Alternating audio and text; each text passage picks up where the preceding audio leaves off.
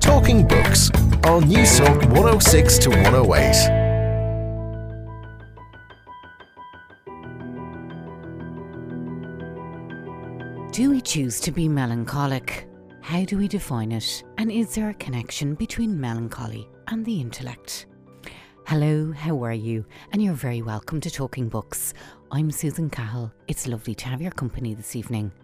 Well, on tonight's show, we're going to meet with two thought-provoking women, one a novelist, the other a landscape architect, writers of extraordinary insight, imagination and sensitivity. Dr. Avril Horner and Dr. Anne Rowe discuss the complex and unconventional life of Irish-born British novelist Iris Murdoch. Human frailty was her big topic, and I think that's what makes the novels the brilliant novels that they are. The way that she can make you feel some kind of sympathy for the most awful people, and the way that she goes into such depth of understanding of people, so much so that you come away from reading the novels thinking, how can she know so much about me? And they mean something, and we learn something. I've been teaching her novels now for 25 years, and generations of students have gone away and said, I think about things differently now after reading Iris Murdoch. And so to me, it's the novels that will take their place in the history of the 20th century.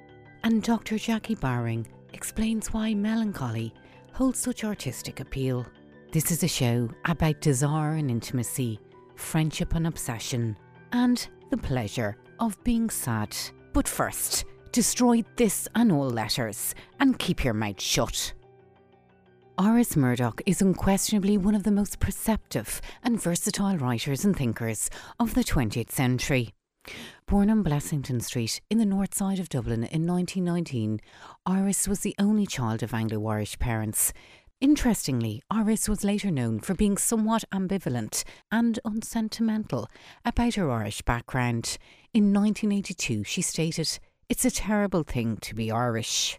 Now, in her lifetime, Iris Murdoch produced 26 novels, 6 plays, 2 volumes of poetry and a radio opera, not to mention countless philosophical essays and academic journals. Iris's popular novels include Under the Net, The Sea, The Sandcastle, The Bell, and The Sacred and the Profane Love Machine. In 1956, Iris married John Bailey, the Wharton Professor of English at Oxford University.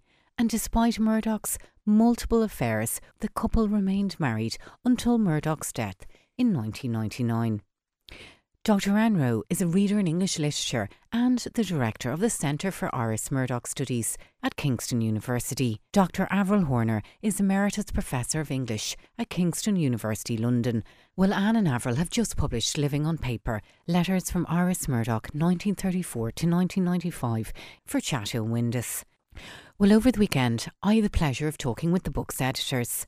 I asked Anne about Iris Murdoch's complex emotional landscape and why she so craved intimacy. Well, I think that was partly her nature.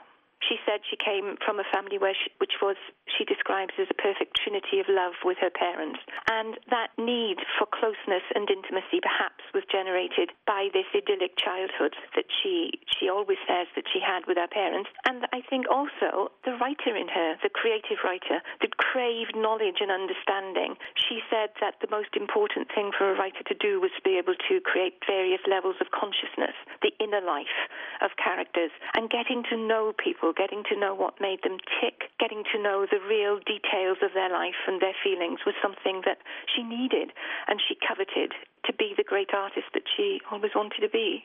Now, you quote Peter Conradi in your introductions, and it's a very revealing and very interesting comment that he made in his 2001 book, where he said that pen friendship offered her a cost-free intimacy, a point of entry into the imaginative worlds of others, and a stage in which to try her own persona. The voices in the novels vary enormously. She seemed to be able to develop a different voice for each person, and each person felt, I think, that voice was quite particular, something very special to them. And when she was dealing with all these different people, different aspects of her needs, different aspects of her personality come through in the different voices that she creates for each of them. For example, to Raymond Queneau, the French writer, there is a deep sense of love and intimacy there that's very different, for example, from letters to her friend Michael Oakeshott, who she does pillage his life and his relationships a great deal for her books. You can see that the links coming through from the letters to Oakeshott and the books. Whereas with Raymond Queneau, who doesn't seem to make an appearance in the novels, that level of intimacy and the level of genuine love in the letters comes through quite clearly. So there's a different voice and a different approach to writing letters that comes through for all these correspondence, and that's something that makes the book itself fascinating and gripping to read, because you just don't know what voice will appear in the next letter. Do you think there was two Iris Murdochs, do you? I think there were many, many, many, not just two Iris Murdochs. I think the complexity of her character and the different things that she needed to give and the different things she needed to get from people manifested itself in many different ways. And I mean, one of the things that this book does is give a huge insight into the complexity of the woman that she was. She was different. She was different to the Iris Murdoch we thought we knew from the biography. And that's what the letters do, give you these various personalities. Like Proteus, she could change. She was a shapeshifter. She would change and become somebody quite different. Sometimes it was quite deliberate. She would try and be, particularly in her 1940s when she was desperate to be married and she was going through relationships with different men, she would often construct a personality that she thought that person wanted. Now, in other letters, she is just attempting to be honest and be herself. And that self was very different often to what people thought. So the letters become protean in different senses. Avril, I might get you to come in on that point, because clearly the different tones that she took in the letters elicited different types of information. She was very intimate in some, very sensitive, very gentle to others, very passionate, driven and forceful to others in her correspondences. So do you think that she was testing the ground and using it for her fiction in some way? Yes, I think Anne was absolutely right when she says all these different relationships feed into the novel in the character. I mean, what she does is fragment the characters. The real people she knows, she fragments them and takes pieces of them, and they are built into the characters in her novels. And as we've said, she herself has many voices. And in her marriage to John Bailey, at times I think he was confused and puzzled by her need to go off with other people. And at one point she says, and this is quoted in Conrady's biography, hang on to me, I'm like Proteus if you hang on to me. In the myth, of course, if you can hang on to Proteus, then he stops changing, he becomes stable. She was aware of this sort of rainbow aspect of herself, but she didn't want it to damage her marriage. And she did have all these, as you say, intense relationships with other people, but there was a core at the centre of her life after she was married, which was the stability of her marriage, which was a very unusual marriage, a very open marriage in many ways. Now, her letters to Bridget Brophy, she had a relationship with her for over 12 years. Yes. Very conflictual at times, very passionate. Yes. And they both did a lot of growing up, would it be fair to say, sexually, as they got closer in their relationship? Yes, I think when you look at the people Murdoch becomes passionate about and has very intense relationships with, they are all brilliant. You know, they are genius-level people like Raymond Queneau, who was a polymath, Canetti, you know, who again spoke many languages and was a European intellectual, Brophy, who herself was fantastically gifted. She wrote novels, she wrote plays, she wrote poetry, she was an intellectual who wrote on Freud. I think Murdoch was entranced by this woman because Brophy was not only all these things, she was very beautiful. And they had a very, as you say, volatile relationship. But Murdoch got an awful lot from it. It was Brophy who persuaded Murdoch to go back to Freud. Murdoch had rejected Freud many years ago. Brophy was very keen on Freud and psychoanalysis, so she persuades Murdoch to reread Freud. She introduces Murdoch to Jean Genet, the sort of avant-garde French writer. They have conversations about Mozart in their letter, and Murdoch feeds back to Brophy all sorts of things about classical literature and literature generally, and encourages Brophy to return to fiction so it's a very rich relationship in that both women supported the other, but they could also lash out. Brophy more than Murdoch, and there are several letters, as you will have seen, where Murdoch sort of feels she's had wounds inflicted on her because Brophy has lost her temper and rejected Murdoch temporarily. And Murdoch could be deeply hurt by this sort of irrational behaviour. And I think by the end of the 12-year relationship, in a strange way, it seems to have been something of a relief for Murdoch to be able to move on because, as you know, Brophy then became involved with Maureen Duffy and the relationship with Murdoch became far less intense, although they did keep in touch until Brophy died of multiple sclerosis. Now, there were two constants in her life, apart from her husband. One was Sister Marion of Stanbrook Abbey, and there are lovely letters to her and very touching. Certainly at the end, there's some very, very sad letters, really. The other is her friendship. I think it was over 6 decades nearly with the philosopher Philippa Foot. They fell out, they fell back in, they fell back out. But they seem to have both had a huge respect for each other in lots of different ways. Yes, they did. That's absolutely right. And they're both very intellectual women who were trying to break ground in philosophy and both succeeded in so doing. I think it's interesting. The relationship with Foot, Philippa Foot, I think is quite different from that with Bridget Brophy, although Murdoch clearly loved them both, in that Murdoch was 10 years older than Brophy and treated her in some ways, well, as the younger lover. She says that sometimes in letters. Philippa Foot, although they were much the same age, Murdoch was sometimes almost intimidated by Philippa Foot's intellect. And in a couple of letters, she likens Philippa Foot to an older sister. And I think also Philippa Foot was a more stable presence in her life than Brophy. We've talked about the excitement of the relationship with Brophy, which was very volatile. But Philippa Foot was a much more steady personality. And as you say, although they fell out, that was mainly because of things that Murdoch did. There were upsets mainly because of the way Murdoch had behaved. And also the marriage to M.R.D. Foot meant, because Murdoch had been involved with Michael Foot at some point earlier in her life, meant it was uncomfortable. But it was Murdoch who made it difficult for herself in many ways. Philippa Foot seems to be a very wise and rational person. And for that reason, I think Murdoch thinks of her as an older sister person, although, as I say, they were much the same age. And she deeply, deeply admired Philippa Foot's intellect. Now, I was quite surprised to read about David Morgan, a student of hers, whom she met when she was about 46. Yes. And she had a very personal relationship with him. I think they kissed at one stage, but she was 20 years older. She was obviously married to John Bailey. I'm just wondering about her judgment call on that, because clearly boundaries were crossed. You say that her artistic ambition was to create a moral psychology. So how does her dealings with her students tally up to all of that? She was very generous now to her students and she bailed them out on numerous occasions. But there was one or two whether there was questionable relationships, whether in today's world you could be fired, possibly. No, I think that's right. The relationship with David Morgan, I think, was fired at first. I mean, if you look at that photo of David Morgan, he was a very handsome young man. And it was fired by the fact that he was a creative artist, a painter. Murdoch loved art, and many of the letters talk about visiting galleries, the artists she loves. And in one letter to an artist friend, Harry Weinberger, she says, "Oh, lucky painter, oh, lucky artist." She envied artists. She thought they could always get on and sketch and draw. You know, she could be stuck writing a novel, but an artist could always do something. So she was quite romantic about artists, and that's probably one of the reasons why she took the job at the Royal College of Art, to be in the company of actual painters. And David Morgan was a young painter, a handsome young painter, and there's a letter where she talks rather fondly of the paint in his hair. And I think she did have a rather touching belief that he could become a great artist. Now, he didn't achieve that, although he did achieve a stable career as someone who managed art departments in higher education institutions. And I think she helped him a lot to have faith in himself. And he was a young man who, by his own admission, had had a very, very difficult period in his teens and 20s when he was institutionalized for a time. His character certainly becomes fragmented in certain novels where you meet characters who've been damaged in their early years. And there are a variety of ways of handling that in the novels, and some turn out well and some not so well. Yes, by today's standards, that relationship would be seen as transgressive, and you could today, if you were conducting that sort of relationship, you would certainly be warned and possibly shown the door.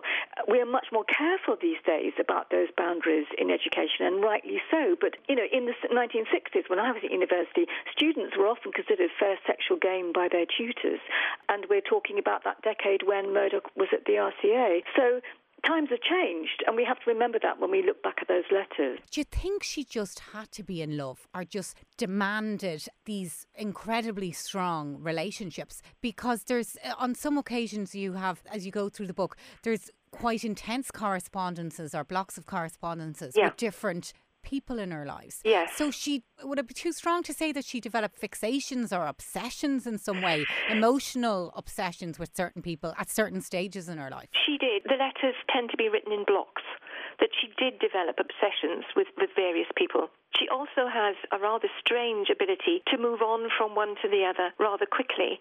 Now, she gives this ability to many of her characters in the novels, and for many years I used to say to my students, oh, don't take too much notice of that.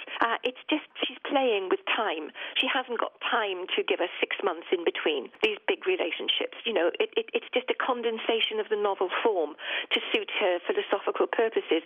I don't think that anymore. I think that it was something about her personality that not many people I know share, and I certainly don't share. She had the ability to move on, to progress from one quite obsessional relationship to another at some speed. And this is, you know, one of the differences. She was a different human being, I think, in many ways, to many people. And that difference manifests itself. And it's something you just have to accept about her, that this was an ability she had to be deeply involved with one person for quite a long period of time and then to move on very quickly into another reasonably obsessional relationship with someone else. Would you have been her friend? Like, you have gone through over 5,000 letters. Yes. And, you know, I'm sure there's more will come your way as the book sales go. But I was fascinated by some of the letters, and she surrounded herself with hugely interesting people, all artists, philosophers, writers. Yes. But I don't know, would I have trusted her as a friend?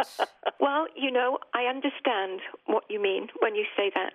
But I can honestly say that in all the people that we've interviewed and in everything that we've read about all the people whose life with whom she was involved, everyone loved her. And they all felt that they trusted her absolutely, that she was kind and good, and we have never heard a bad word, I think, said about her by any of them.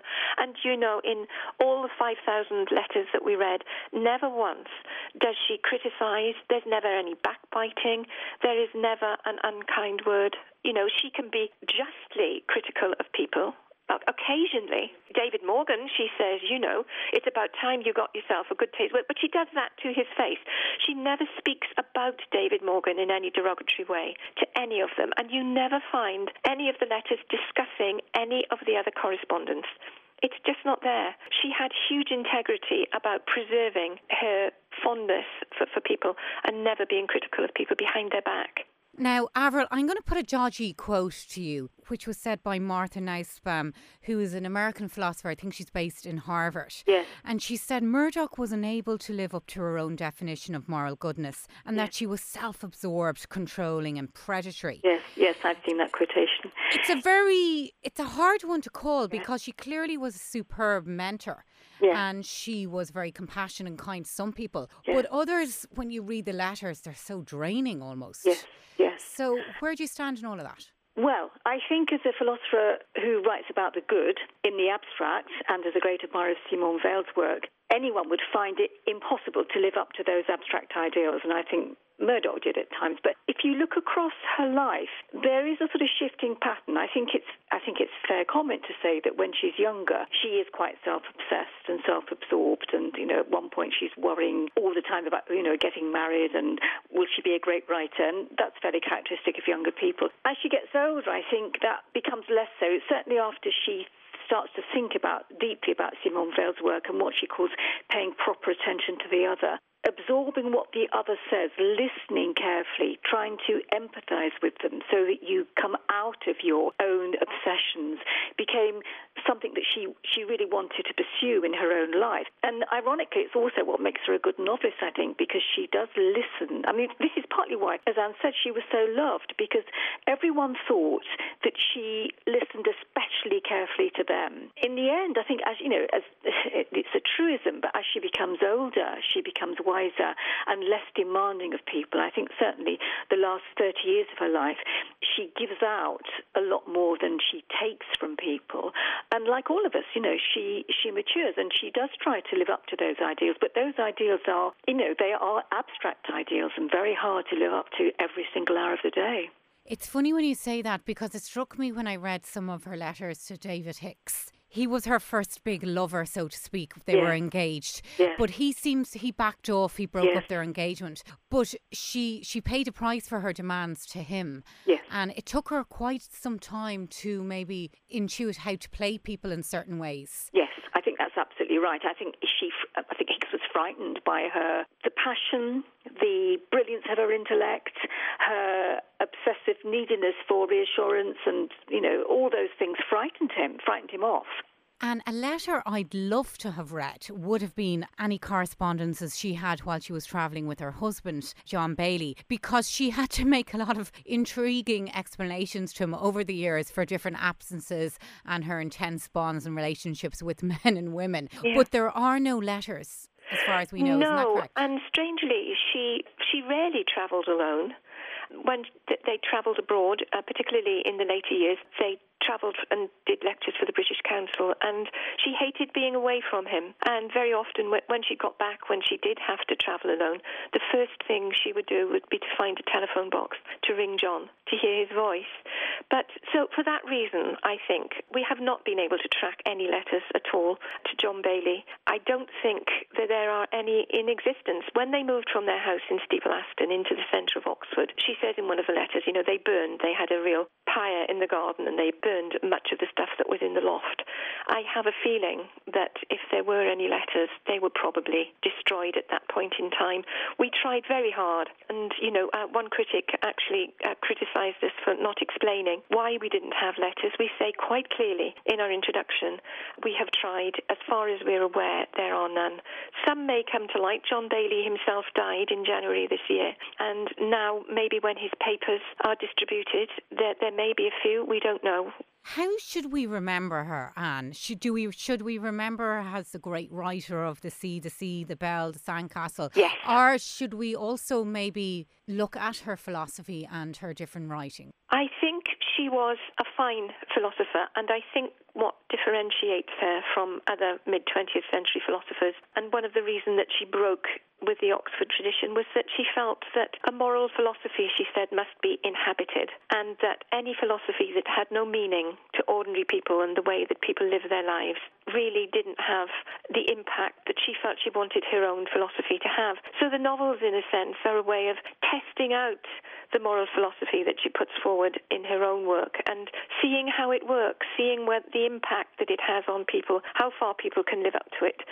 And human frailty was her big topic, and I think that's what makes the novels the brilliant novels that they are. The way that she can make you feel some kind of sympathy for the most awful people, and the way that she goes into such depth of understanding of people, so much so that you come away from reading the novels thinking, how can she know so much about me? And they mean something, and we learn something. I've been teaching her novels now for 25 years, and generations of students have gone away and said, I think about things differently now after reading Iris Murdoch. And so to me, it's the novels that will take their place in the history of the 20th century. And is Iris deservedly known as one of the greatest writers of the 20th century? Do you think that still stands, though her reputation has somewhat waned over the last few years? Strangely enough, I think in popular culture, people used to queue up for the latest Iris Murdoch. Possibly fewer members of the public are reading her, but we have conferences on Iris Murdoch every 2 years at Kingston University. They attract around about 100 scholars from all over the world. Now, that is remarkable for a conference on a single author. At the last conference, we had delegates from more than 15 countries attending. There is a huge body of Murdoch scholarship taking place in Spain, in Turkey, in America. She is being studied at a very sophisticated level by scholars all over the world. We might end on a letter. What one would that be? My favourite letter that I usually end up on is a letter to one of his students at the Royal College of Art, Rachel Fenner, where you can actually see her own moral philosophy in operation, where she is telling Rachel that any kind of love has value, even though that love may be hopeless, because Rachel loved her deeply, and Iris knew that couldn't go anywhere, that Rachel's love for her was in some way futile, but she tries to reassure her by saying that all love has value and that this relationship between them is not wasted. All this talk about love and obsession and suffering, you tend to forget that she's a comic writer. The novels are funny. They're deeply funny, as well as being deeply moving and deeply challenging. So at our book launch, we finished up by reading a very funny letter, because we wanted to end on a somewhat lighter note, to remember that she covered all aspects of human experience, and the ridiculousness of being human is in there as well, and the funny side. The letter is written to Bridget Brophy from Steeple Aston in April 1974. Thanks for the exciting news. Frank seems to be one of those words that set people off. I forget if I told you that I met JM once, I think at a party at number 10. That was the night when I overheard our PM, then Harold Wilson, saying complacently, "Everyone who makes Britain tick is here tonight."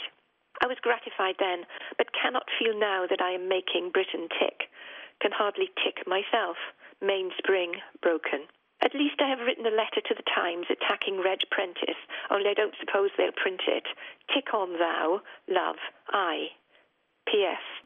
Reflecting on the evident impact of Frank, I think I told you once, or did you tell me, that market research has shown that the most commercially attractive words in a novel title were doctor and naked. Recently I saw that similar research had turned up Tangier as a good word. Title, therefore, of my next novel, Tangier Frank, the Naked Doctor.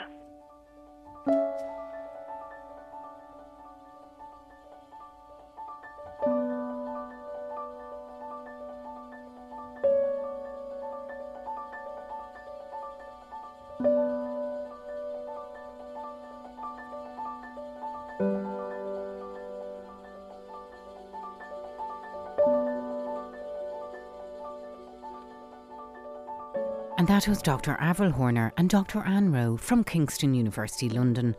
Living on Paper, Letters from Iris Murdoch, 1934 to 1995, is published by Chatto Windus and retails for in around €30 in hardback.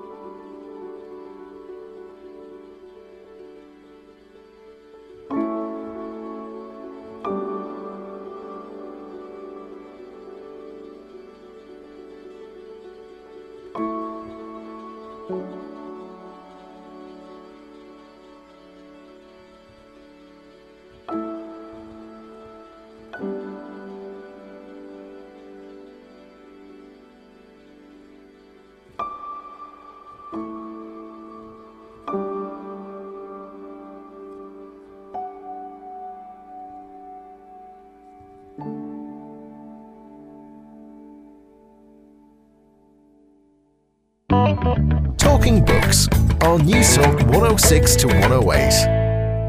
And you're very welcome back to Talking Books. I'm Susan Cahill. It's lovely to have your company this evening. Now, if there's a book or author you'd like me to cover on the show, well, why don't you drop me an email at talkingbooks@newstalk.com. It's always lovely hearing from you, really lovely, so don't be shy. OK, let's stick with the theme of intensity and the novel and unpack why we have such a love-hate relationship with melancholy. Okay, here's a quick one for you. What has American painter Edward Hopper got in common with Swedish director Ingmar Bergman, Irish playwright Samuel Beckett, British poet Gerard Manley Hopkins, and Australian singer Nick Cave? Hi, my name is Jackie Bowring. I'm Professor of Landscape Architecture at Lincoln University in New Zealand. A Field Guide to Melancholy was a response to, at first, trying to write a book about melancholy and landscape and thinking about the kinds of places in the world that are melancholy, some of the more obvious ones like cemeteries and memorials, as well as just certain feelings about certain places, and finding that I couldn't find a good book that kind of gave an introduction to ideas about melancholy. So I ended up writing that one first, which is what turned into the Field Guide. So, Jackie, I'm just going to ask you a big, wide open, if a little crazy question. Do you think that cities or landscapes or certain locations can have a psychic state? I'm thinking of Orhan Pamuk, who wrote the incredible book Istanbul. Yes, I think very much so. Cities and landscapes do have a psychic state, and it's something that, well, the first time I really got introduced to it was reading about Sigmund Freud, who wrote about, and in particular, he wrote about Rome and how Rome is like the mind, and he had a kind of a conflicted explanation about how that worked, but the basic sort of premise of it was that a city collects the layers of memory through building, rebuilding, ruins, all those kinds of things, and provides this kind of a model of the mind, which is quite interesting.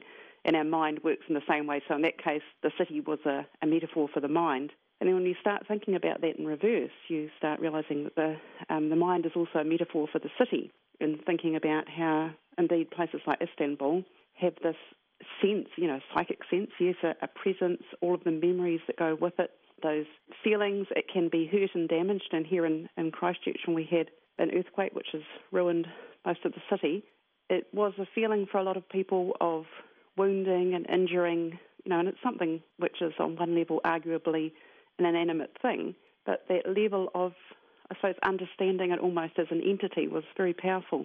Yeah, and I know that you talk a lot about in your book about New Zealand and how it has inspired artists and film directors and actors, the presence it has in that melancholic sense. Yes, I mean, it's amazing when you look at a lot of New Zealand films, perhaps not so much the big blockbuster ones like Lord of the Rings and so on, that are probably better known internationally, but a lot of New Zealand films, Once Were Warriors, Rain, films like that, there's just this real brooding presence of the landscape. It's very much there as one of the characters, and it's this heaviness and the gothicness of it.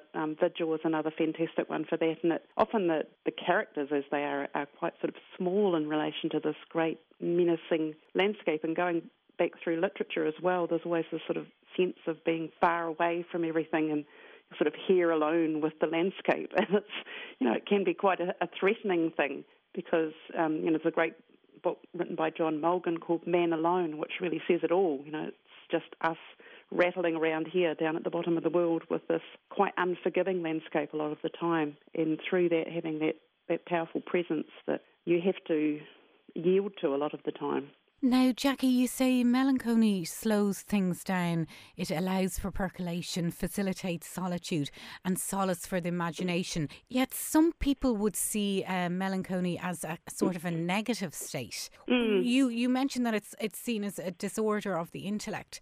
Why is that? Yeah, I mean, it is quite conflicted in that sort of, for some people, that the slowing down and the deepening of the connection with things is very important, and for others it's seen as this very negative thing, almost a sort of a retardation of your relationship with your imagination or with knowledge and so on. So it's a real